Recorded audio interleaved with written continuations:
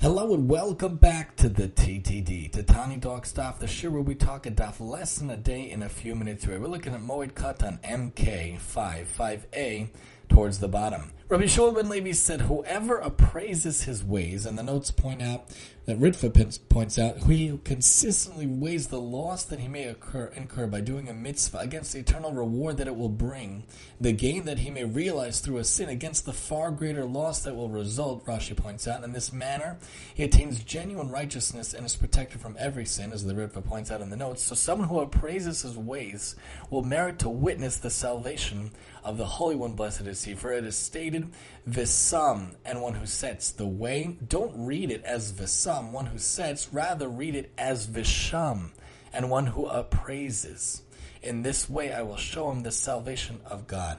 So he will witness the salvation of Israel through the Holy One, blessed is He. The Ritva points out the middle letter of Visham should not be read as a sin, but as a shin. The Gemara does not intend to amend the Masoretic vowelization, but to uncover an additional layer of meaning contained in the unvowelized scriptural text.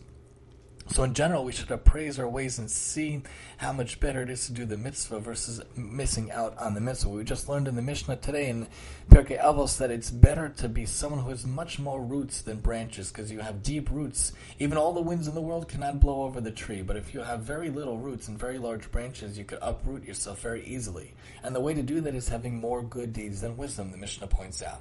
So someone who appraises his ways and sees what he could do with his time, what he could do with his ability, what he could do to contribute to the world, to do mitzvahs, to chesed, do Torah learning for those around him, that's a person that could see the salvation of Hashem. So make sure to apprise yourself and appraise yourself every day, what you can do with your days, what you can do with your time, getting as much mitzvahs as possible throughout your days, and you too hopefully will be able to see the salvation of Hashem. May it be today.